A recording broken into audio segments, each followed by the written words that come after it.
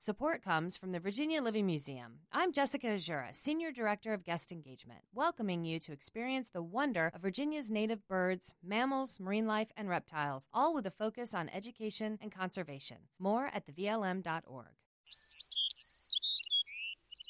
Very good morning to you. Welcome to our Bird Notes. This is Dwight Davis.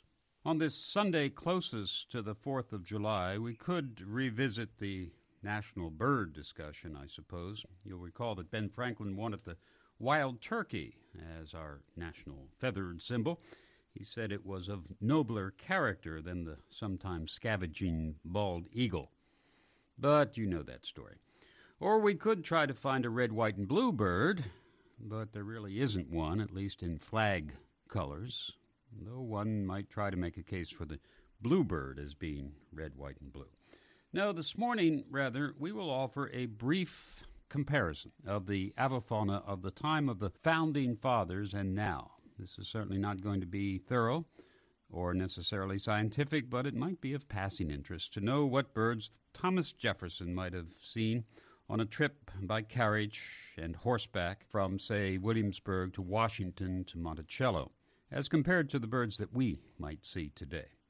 Birds in abundance 2 centuries ago included the Carolina parakeet, the only native parrot in North America, and the passenger pigeon. Huge flocks of both used to darken the sky. They are extinct today. We shot them into extinction. The ivory-billed woodpecker, resident of the southern wooded swamps, was long thought to be extinct, a victim of logging primarily, but there have been convincing recent sightings of this great bird. The beautiful snowy egret suffered for its plumes in the 19th century. The bird was common in colonial times and was heavily killed, but it's made a modest comeback, still much less numerous than it used to be 2 centuries ago. Many species of birds are less numerous simply because of population pressures of Homo sapiens. Bird habitats have been reduced, pesticides have taken a toll. Change of habitat, as when the prairies were taken over for agriculture, essentially drove the long-billed curlew out of America. On the other hand, the bobwhite, a native southern bird known to the colonists, followed the plow westward and increased its range.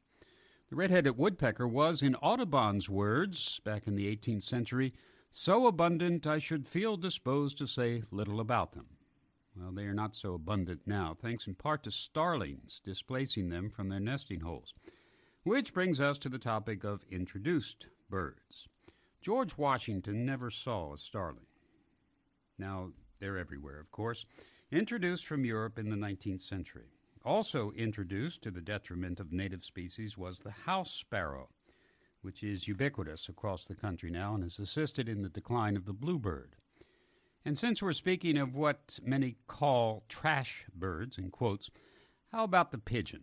Actually, the Founding Fathers did find the pigeon common, as we do today.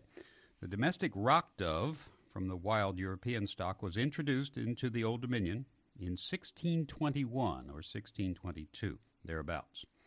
Some birds have made their way here without human help. The colonists never saw a glossy ibis or a cattle egret, but the glossy ibis has been expanding its range north for years now and is now common along the eastern coast. And the cattle egret, too, came north of its own accord from the Caribbean in the past 4 or 5 decades. And then there's been that explosive expansion into the east of the house finch in just the past 20 years or so. So the avian landscape has actually changed quite a bit since July 4th, 1776, with colonists mostly responsible for most of the change, for better, but usually for worse.